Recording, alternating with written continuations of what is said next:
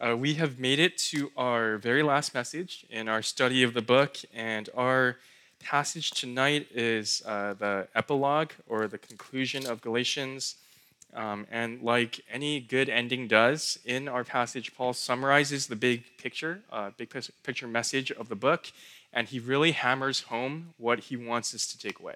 And so our passage is kind of like the exclamation mark on this letter to the Galatians. And so if you're new, I know, yeah, a couple of you guys are new. You've joined us somewhere in the middle of our book. You picked a good week because hopefully by the end of our message, you'll be able to get a good picture of what this letter is about.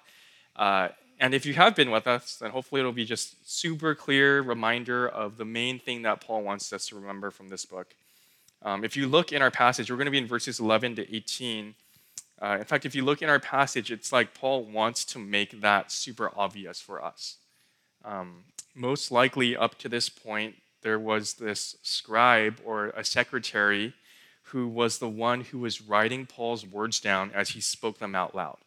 And we know that because if you look in verse 11, Paul takes the pen himself and he says in verse 11, "See with what large letters I am writing to you with my own hand." He says something similar in 2 Thessalonians 3:17. And so him doing that, it's as if he's saying, this is important. What I'm about to tell you is personal. It's so important that I want you to hear this straight from me. It's the equivalent of someone texting you in all caps. Right? And if you get a message like that, you know that it's serious. Paul is saying, if there's one thing that I want you to remember, it is what I'm about to say. If there's one thing I want you to boast in, as he says in our passage, it's this. So let's read our passage. It's Galatians 6, verses 11 to 18, and then I'll pray. Starting in verse 11, Paul says, "See with what large letters I am writing to you with my own hand. It is those who want to make a good showing in the flesh who would force you to be circumcised, and only in order that they might not be persecuted for the cross of Christ. For even those who are persecuted do not themselves keep the law, but they desire to have you circumcised that they may boast in your flesh. But far be it from me to boast, except in the cross of our Lord Jesus Christ, by which the world has been crucified to me and I to the world. For neither circumcision counts for anything nor uncircumcision, but a new creation. And as for all who walk by this rule, peace and mercy be upon them and upon the Israel of God. From now on, let no one cause me trouble, for I bear on my body the marks of Jesus. The grace of our Lord Jesus Christ be with your spirit, brothers. Amen." Let's pray. Father, thank you for just the privilege that we get to meet tonight and to open your word. And I pray now as we close our study in Galatians, as we look in this particular passage where Paul teaches us that we should boast in the cross alone.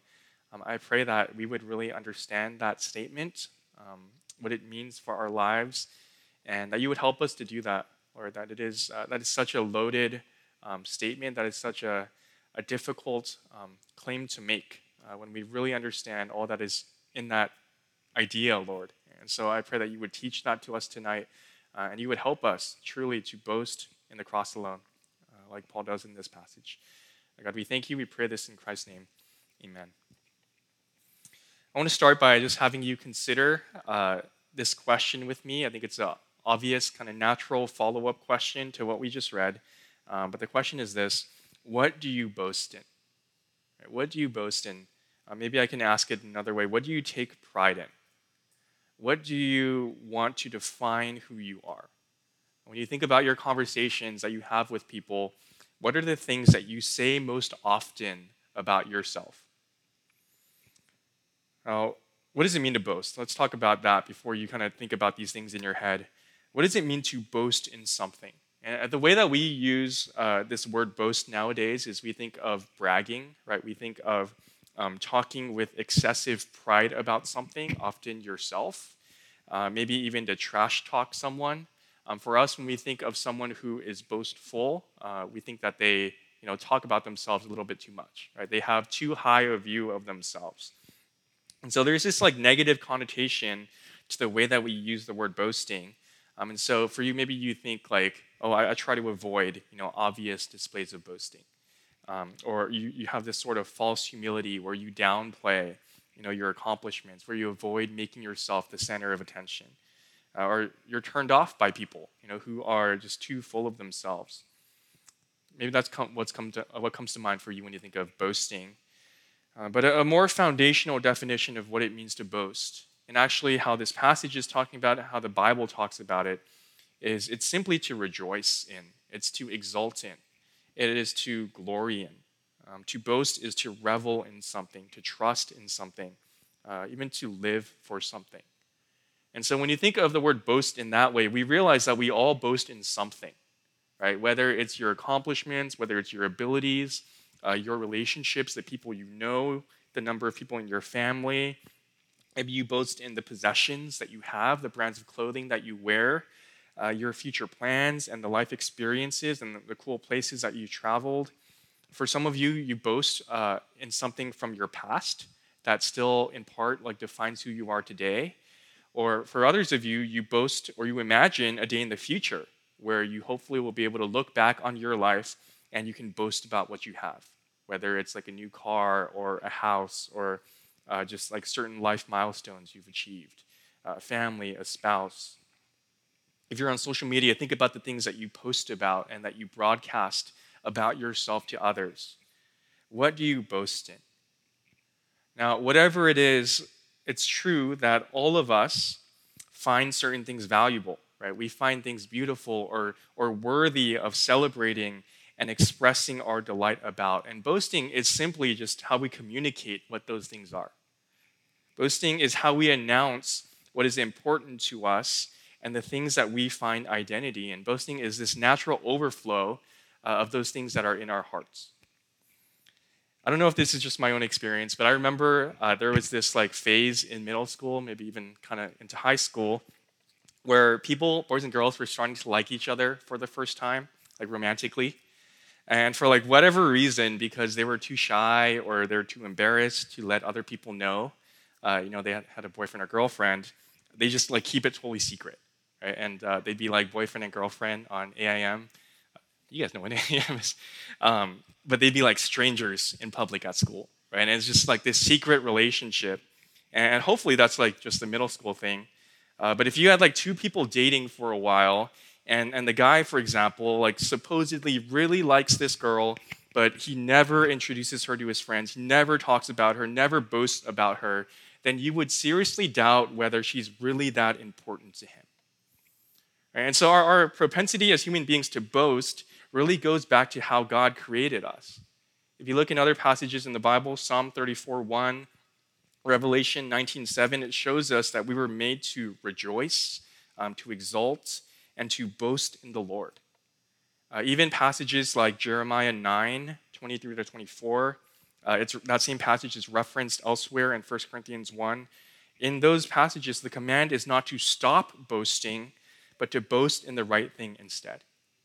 He says, "Let not the wise man boast in his wisdom, or the mighty man in his might, or the rich man in his riches, but let him who boasts boast in this, that he knows and understands me," knows God.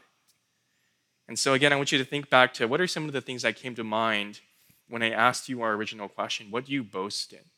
What are those things that you find important? Well, our passage tonight forces us to consider that question.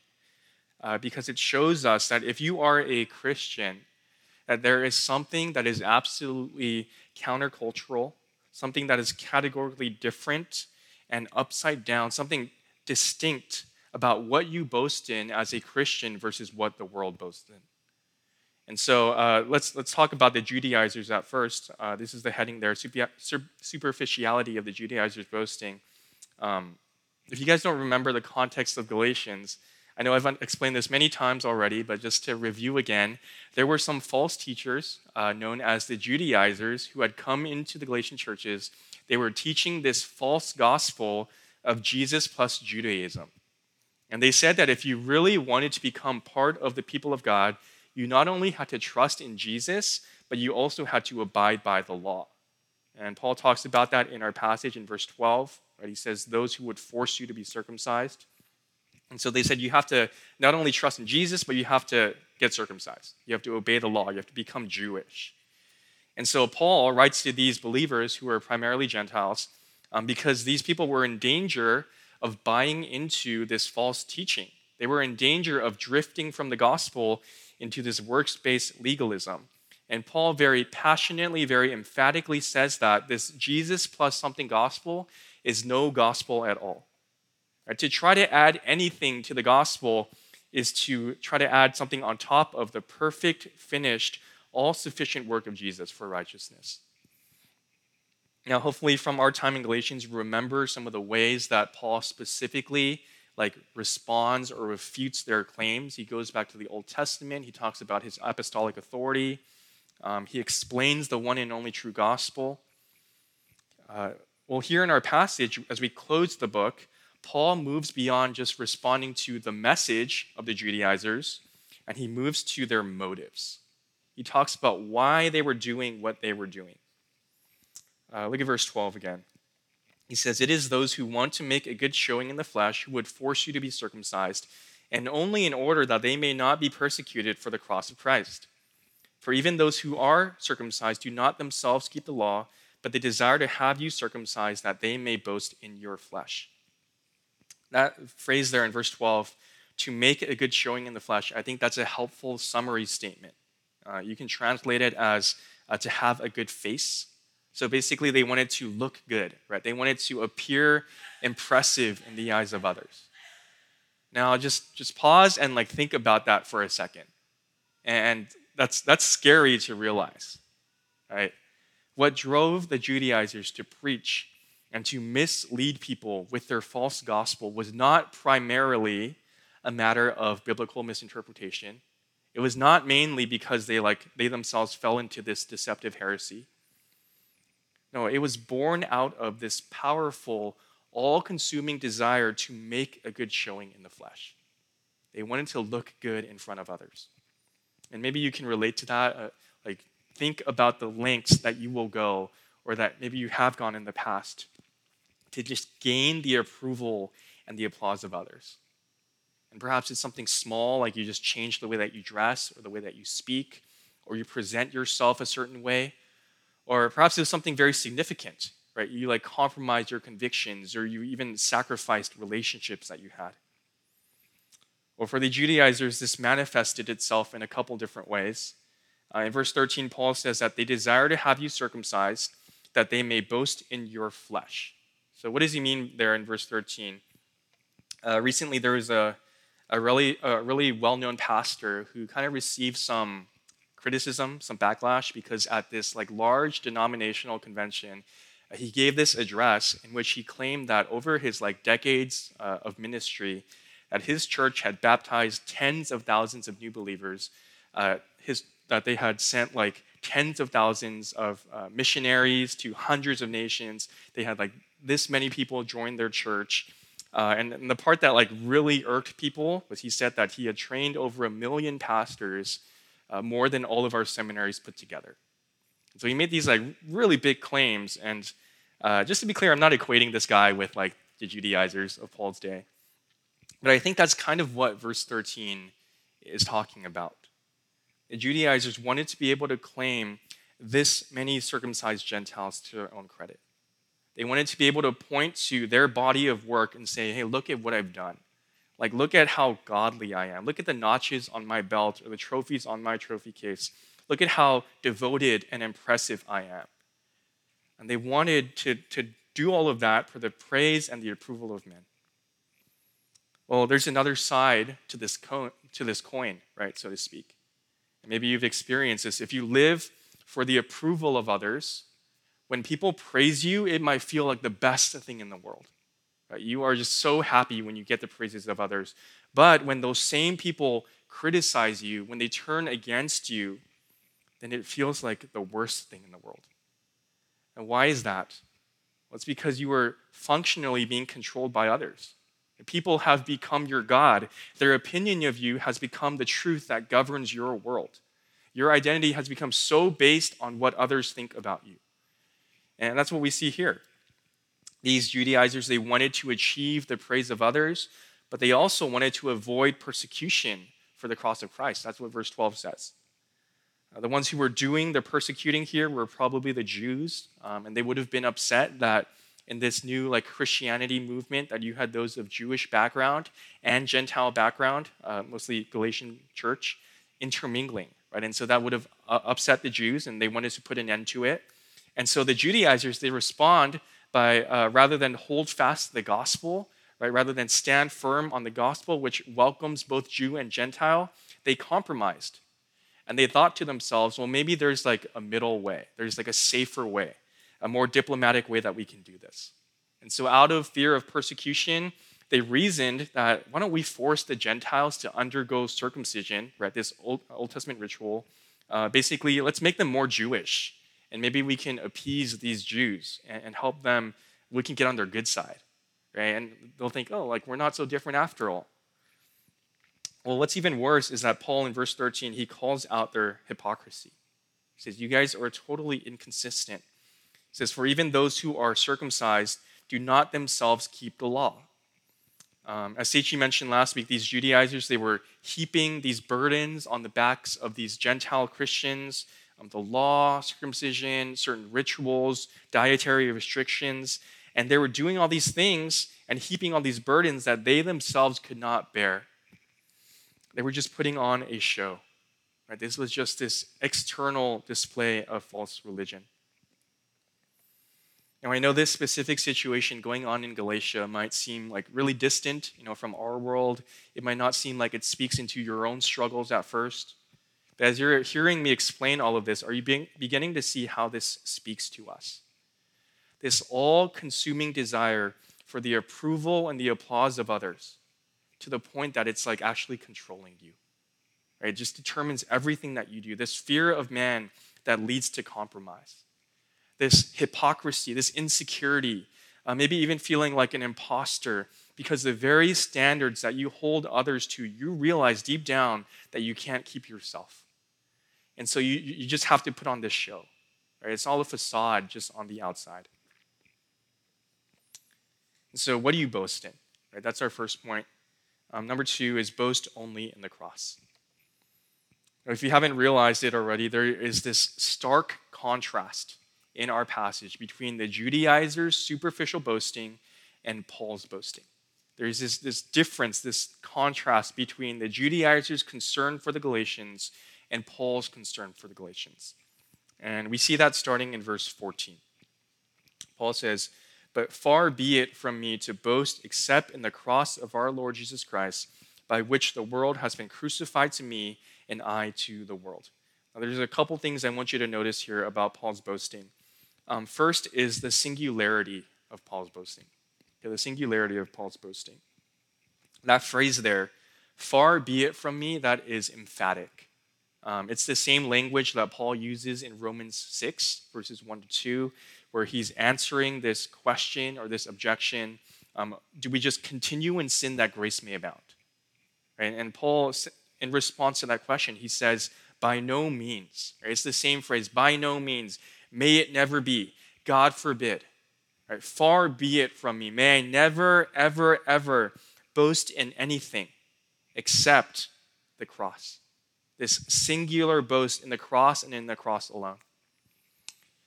I don't know about you, but personally, I really don't like those tell us something interesting about yourself icebreaker questions. Mostly because I feel like I'm not interesting. I'm a pretty boring person. Nick forced me to answer 3 of them earlier this week for Mount Hermon. But so what ends up happening is I have to recycle the same few things every single time someone asks me, and some of those things are way back in high school. So I'm way past high school now, but I keep talking about high school whenever someone asks me what's interesting about yourself. And then of course, right, there are those people who are really interesting, and every time they answer that question, you learn something new about them. Right? It's oh, I didn't know this about you. You're so cool. Well, when Paul says that I want to boast in the cross alone, it's not because he has this shortage of things to boast about. If you don't know anything about Paul, it was actually quite the opposite. There were many, many, many things that he could have boasted in. If he wanted to play the number of conversions game, like the Judaizers did, he could have played that game. Right? He could have won easily. There's countless number of Gentiles converted under his ministry, some even in very important positions of authority. At the end of Philippians, he talks about those in Caesar's household, right, who had come to the faith under his ministry. He could have boasted in the number of churches that he planted, the number of missionary journeys he completed. He could have boasted in his own apostolic authority, that Jesus himself appeared to him and revealed himself to him. In Philippians 3, this is a pretty famous passage, Paul actually says something along those lines. He says, if you want to compare reasons for confidence in the flesh, I have more, right? I have more reasons for confidence in the flesh than you do. If you want to play that game, I can play it and win. And he lists his spiritual resume in that passage. He says, I was circumcised on the 8th day of the people of Israel, of the tribe of Benjamin, a Hebrew of Hebrews, as to the law, a Pharisee, as to zeal, a persecutor of the church, as to righteousness under the law, blameless. But both there in Philippians 3 and here in Galatians 6, Paul's conclusion is the same. In fact, here in our passage, he takes his qualifications out of the picture entirely. Like, he doesn't even mention them at all. He says, whatever gain I had, I counted as loss for the sake of Christ. He says that the world has been crucified to me and I to the world. And I count everything as loss because of the surpassing worth of knowing Christ Jesus my Lord. Far be it from me to boast except in the cross of our Lord Jesus Christ. Beacon, I know that there are a lot of things that many of you here can boast in. And many of you are intelligent, you are well accomplished, you are capable, you are popular, you are well liked by your friends. And not only that, but you are here right now on a Friday night and you are at Beacon and you are listening to a sermon from God's Word. It's a choice that you made to be here. And so I recognize that for many of you, Jesus is important to you. Right? The cross is important to you. He is no small part of your life. But what does Paul say here? He says, far be it from me to boast except in the cross of our Lord Jesus Christ, singular. Right? So it's not just that like Jesus and the cross are the biggest thing among like all these other things that are smaller, a little bit smaller in your life. He says the cross is the one thing only. Like everything else is not even worth mentioning. That is how insignificant they are to boasting in the cross. And that's why he says that the world has been crucified to me and I to the world. And the world here isn't talking about the literal world that we live in, but rather the old way of life. He's talking about the world and its system of values and thinking. That all of these other things that you boast in, all of these other things that you find valuable, all of these other places where you derive your identity, they are all a part of the world. And Paul says those things have died. That when Christ died, you died with him, and this old way of life has passed away. Paul is saying here, the world has nothing for me, and Christ is everything to me. Now, it's not just that Paul himself had a lot of different things that he could have boasted in, but when you think about it, there's also a lot of different aspects of Christianity that he could have singled out.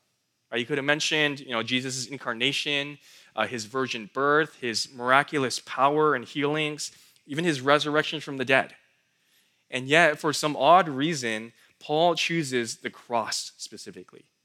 And so this leads us to our second thing about verse 14, which is the strangeness of Paul's boast. And we have to realize that what comes to mind for us when we think of the cross is very, very different than what would have come to mind for those in Paul's day. I mean, what does the cross mean for us, in our day and age?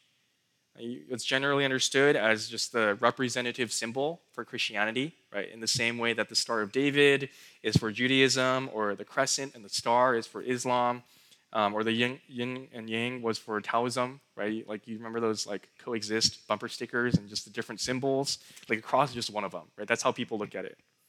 It's not strange to see the symbol of the cross all around on tops of churches. We have one on our wall here in our sanctuary, even on people's bodies as necklaces or as tattoos.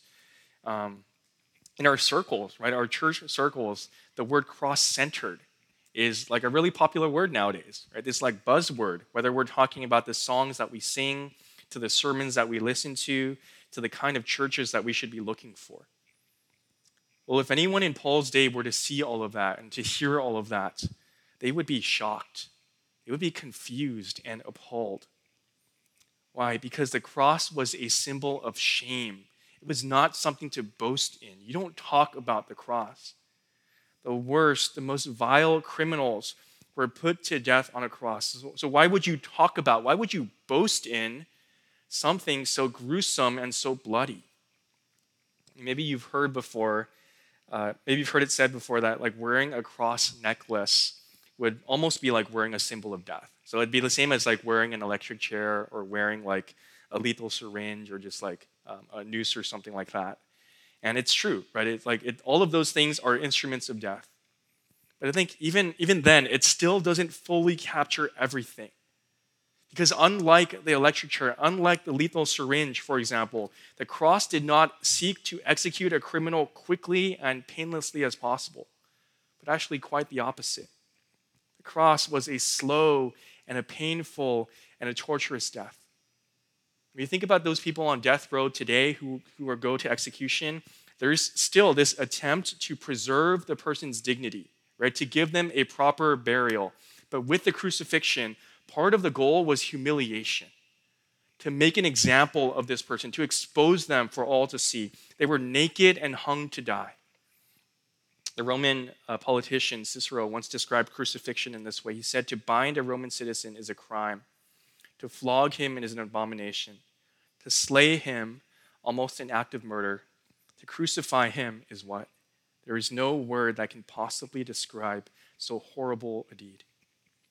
In fact, the horror and the scandal of the cross was so unspeakable that people would use euphemisms to describe it. They would say it's to hang on an unlucky tree. The strangeness of Paul's boast is not just the cross itself, right? It's not just like this instrument of death. It's not just the act of crucifixion. It's that the Lord Jesus Christ, as Paul says, the Lord Jesus Christ, the Messiah, died on the cross. And so what makes it even more strange is why would you worship this supposed God who was crucified on a cross? That is absolutely ridiculous. That is absurd. That doesn't make any sense. This is why Paul says in 1 Corinthians 1:23 that the message of Christ crucified is a stumbling block to Jews and foolishness to Gentiles. I mean, specifically for the Jews, and we saw this back in Galatians 3, crucifixion wasn't just this like Roman form of execution, but it actually meant that you were cursed by God. Because in the Old Testament, it said that cursed is everyone who is hung on a tree. What about for the Gentiles? Well, there was this artifact. It's called the Alexamenos graffito, graffito as in graffiti. And it's the earliest known depiction of the crucifixion. It's literally this like really rough sketch that someone made on this plaster wall in Rome.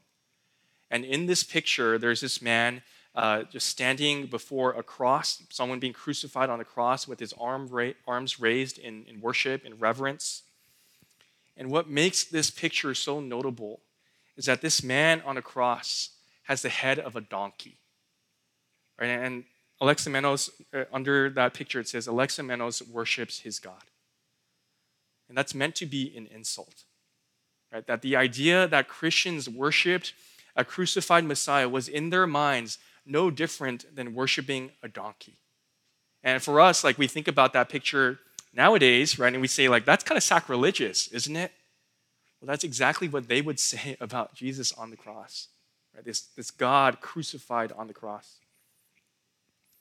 So I hope you're getting the picture. It's hard to fully capture in words and with modern day examples. But if all of this is what came to mind for Paul and for his readers when he spoke of boasting in the cross alone, then why is this something worth taking pride in? Why is this something worth boasting in? Like, how does this scandalous symbol of death and shame become the singular defining boast for Paul and for us? 3 reasons I want to give you. One is it tells us the whole truth about ourselves. It tells us the whole truth about ourselves. When you think about the things that you boast in, and this kind of goes back to the singularity of Paul's boast. I mean, realize that those things that you boast in are selective, right? You don't boast in every part of your life. You don't boast in everything in your life. You boast in the things that you think will add value to yourself. For example, you probably don't boast about how you failed your exam or that you came in last place. or that you haven't figured out you're unemployed after you graduate. You don't boast in those things. We avoid broadcasting those things to others. We highlight the good parts of ourselves and we minimize the bad parts. And that's what we saw with the Judaizers, isn't it? That they are selective in what they choose to say about themselves. I mean, even for ourselves, we choose how we describe ourselves. Right? The things that you say about yourself when you introduce yourself are only a small part of who you are.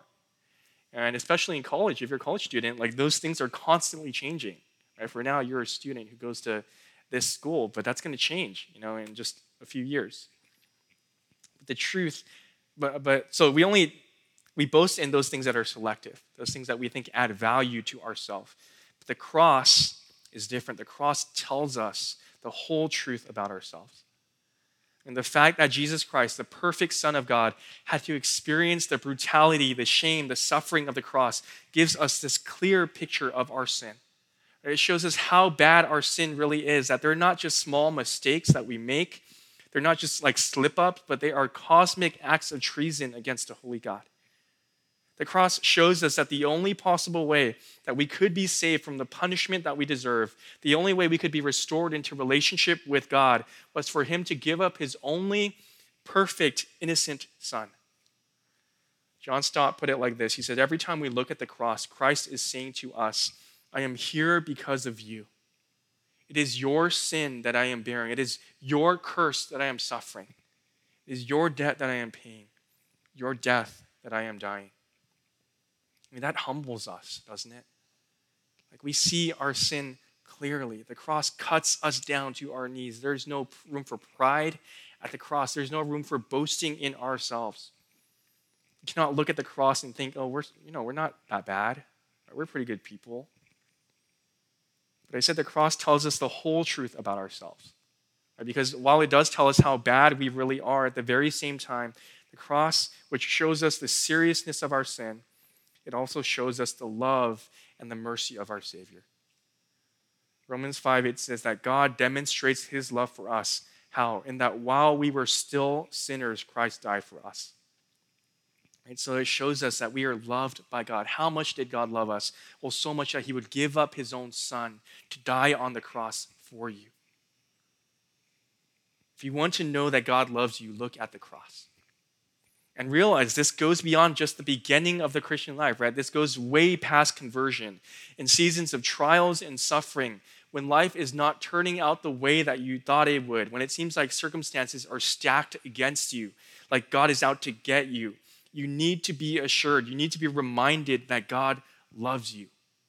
You need to have this rock solid, unshakable conviction that the message of the cross preaches to you over and over and over again that you were more sinful and flawed than you ever thought you were, but you were more accepted, you were more loved than you ever imagined.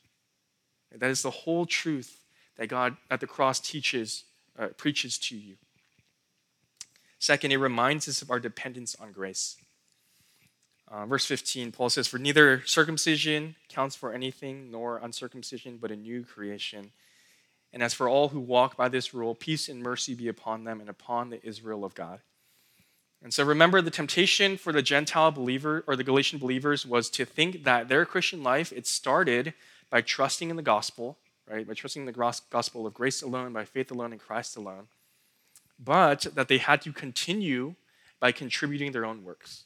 They had to add the law, they had to add circumcision, or just follow the rules. And maybe you can relate to that. Maybe that's how you think about the Christian life. Like you feel the pressure to keep growing, or maybe a more accurate word, you feel the pressure to keep improving. Right? You feel like as a Christian, you just keep leveling up. And so you just add more and more things on your plate, more and more things on your to-do list. Or you feel discouraged that your life doesn't seem to match up with those around you. Like you keep struggling with the same sin over and over again. It doesn't seem like it's getting any better. I'm not saying those things aren't important. But the common theme in verses 15 and 16 is newness. A newness. The reason why neither circumcision nor uncircumcision counts for anything, as Paul says, is because the gospel is not about what you do for God on the outside, but it's about what God has done in you on the inside. Over and over again throughout Scripture, 2 Corinthians 5, Galatians 2:20, whenever Paul talks about a new creation, he always links it to the cross. He always links it to the Son of God giving himself up for you.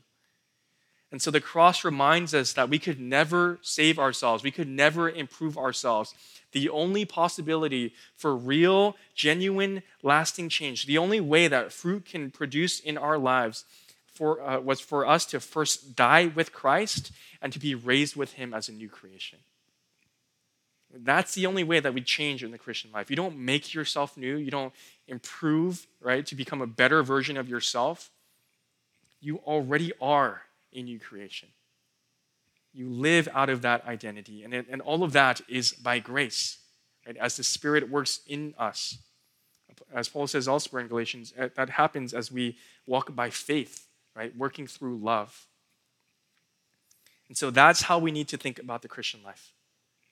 And that's what Paul says in verse 16. That word rule there is a play on the Judaizers' obsession with the law, right? All throughout Galatians, he's been talking about the law, follow the law. And Paul says here in verse 16, if you want a law, if you want a rule, then this is the rule. The rule is that you are a new creation, right? That you are constantly dependent on grace. You are going back to the gospel to remind yourself of who you are each and every day, in your best moments and in your worst moments. And lastly, it compels us to live a cross-shaped life. Compels us to live a cross-shaped life. So the cross doesn't just shape the way that we think, or it doesn't just shape the things that we boast about, but also it shapes how we live. Verse 17 says, "From now on, let no one cause me trouble, for I bear on my body the marks of Jesus." Verse 17 sounds kind of funny when you read it because it almost seems like Paul's just like at the end of this letter, right? Like, just okay, stop bothering me. Like I've gone through enough already. Just stop it, right? Don't get circumcised, kind of thing. And maybe it's like that a little bit. But what I do want you to notice is, again, there is this stark contrast between Paul and the Judaizers. So in verse 16, we just talked about how he made this play on words with rule, right? That word rule and the law that the Judaizers have been like really hammering.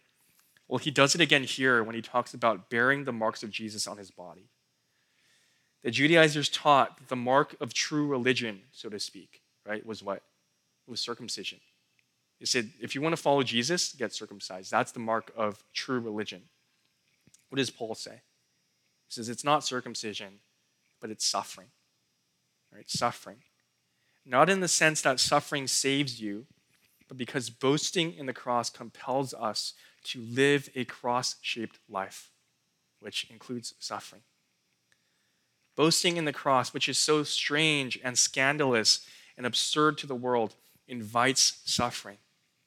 Boasting in the cross, which tells us the honest truth about ourselves before the holy God, it will not win the world's favor, but it will invite persecution.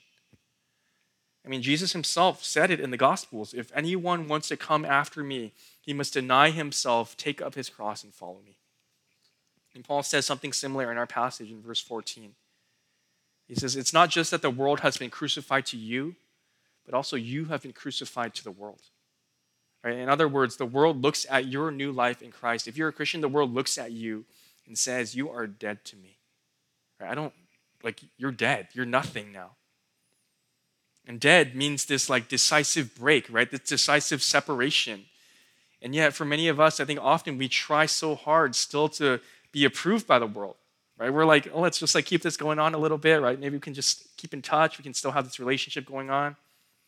But Paul says, you're dead to the world. You've been crucified to the world and the world to you. And so a cross-shaped life means that the cross redefines what we aspire to. It redefines the things that we admire. It redefines the way that we talk about ourselves, the lengths that we willingly go to serve others. It teaches us that the way up is down, that those who exalt themselves will be humble, and those who humble themselves will be exalted. The cross-shaped life teaches us that we boast not in our strength, but in weakness, because it's in our weakness that God's power is magnified and proven to be sufficient. A cross-shaped life means that you are willing to lose your life in order to save it. And here's another thing about the marks of Jesus on Paul's body.